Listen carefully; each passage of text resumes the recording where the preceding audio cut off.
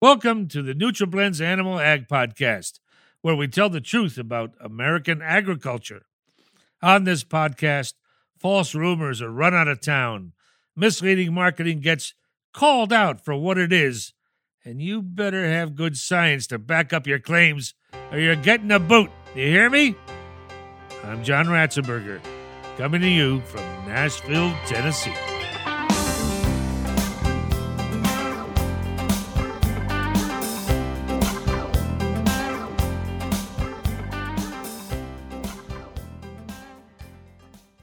How dairies are paid for their milk varies across the country. One constant is the value of milk components, and in particular, milk fat. Today, we will discuss how to maximize profits through milk fat. I'm joined today by Dr. Darren McGee. Dr. McGee is a veterinarian and dairy technical consultant at Elanco Animal Health with primary responsibilities in the southeastern and southwestern U.S. His career includes 12 years as a dairy practitioner, 14 years in industry support, and 20 years of dairy farm ownership. One of his responsibilities at Elanco has been the development and deployment of data services to aid nutritionists and veterinarians as they work with dairy producers. Welcome, Dr. McGee. Thank you very much, John. Yeah, I'm sure in your life people have called you Bobby. Yeah, that's come up once or twice. Yeah, there you go. That's not completely original to you. Oh, no, I wouldn't think it is. Yeah. With, let's see, it was Janis Joplin sang it. And Chris Christopherson wrote it. Well, see, now I'm learning something. Anyway, I wandered off the track here. So, question.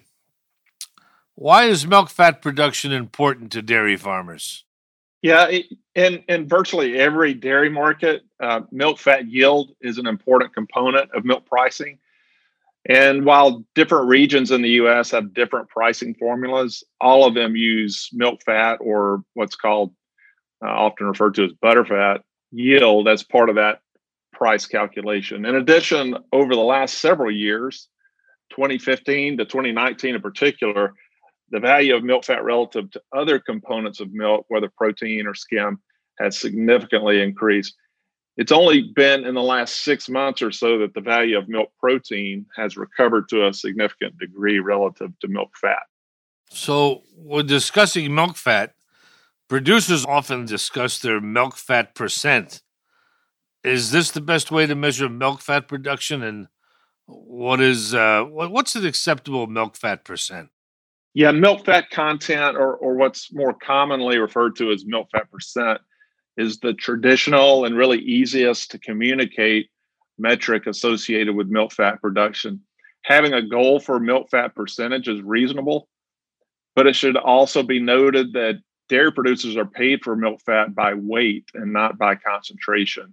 This is important since it's possible to have no change or even a slight reduction in milk fat percent, yet produce more pounds of milk fat overall, particularly if overall milk production increases.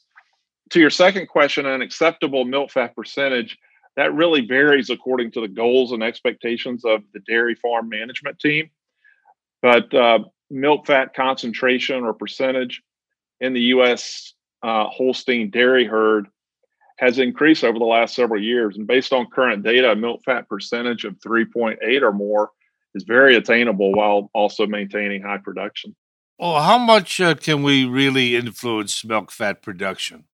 Yeah, quite a bit. Milk fat is highly variable, both within a herd and across herds or from herd to herd. A great deal has been discovered about milk fat production over the years, and there are many known nutritional factors that can influence milk fat production, but there are also many lesser known non-nutritional factors that are also very important. Everything from feeding management practices to herd demographics can play a role in this multifactorial outcome.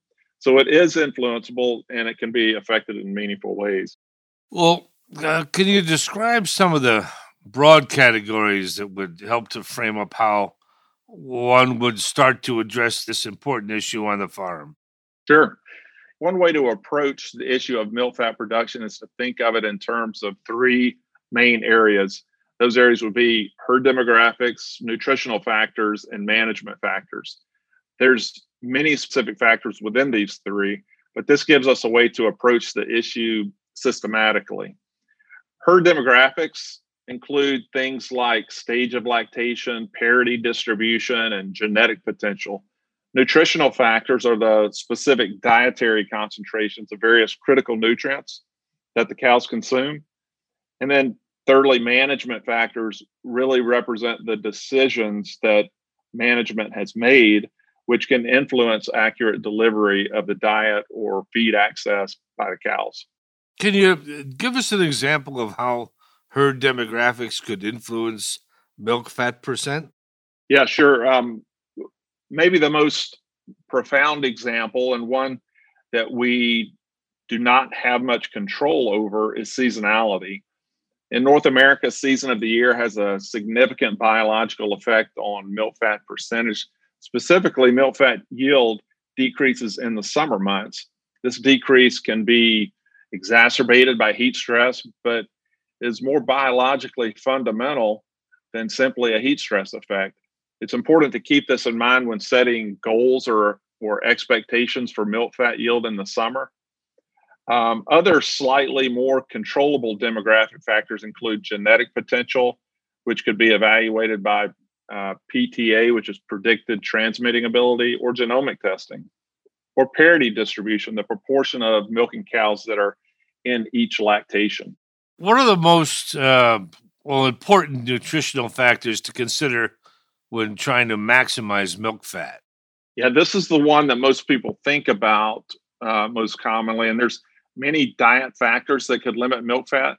Most of them have their effect by either one, altering the rumen environment and or affecting the amount of unsaturated fatty acid in the rumen.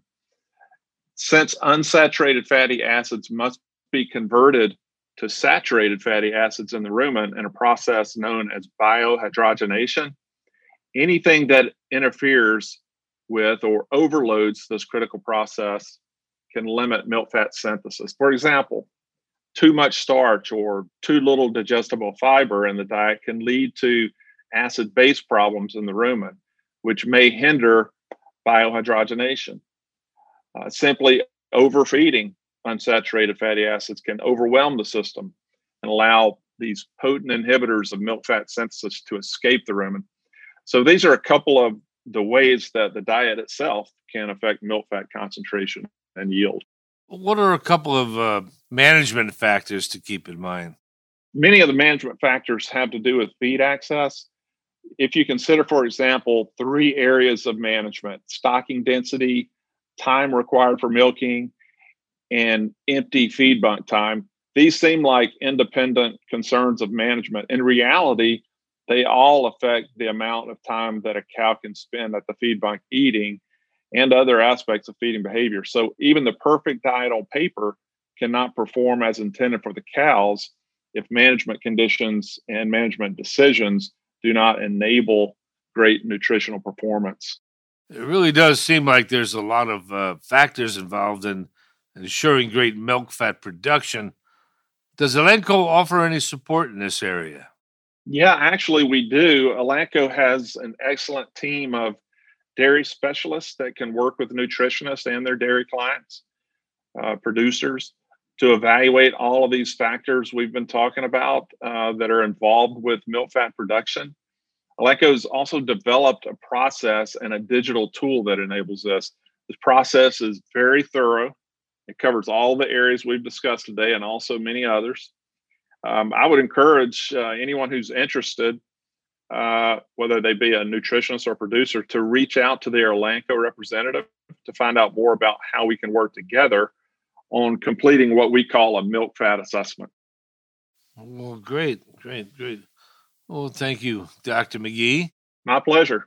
And just in conclusion, milk fat is valuable in maximizing milk fat yield.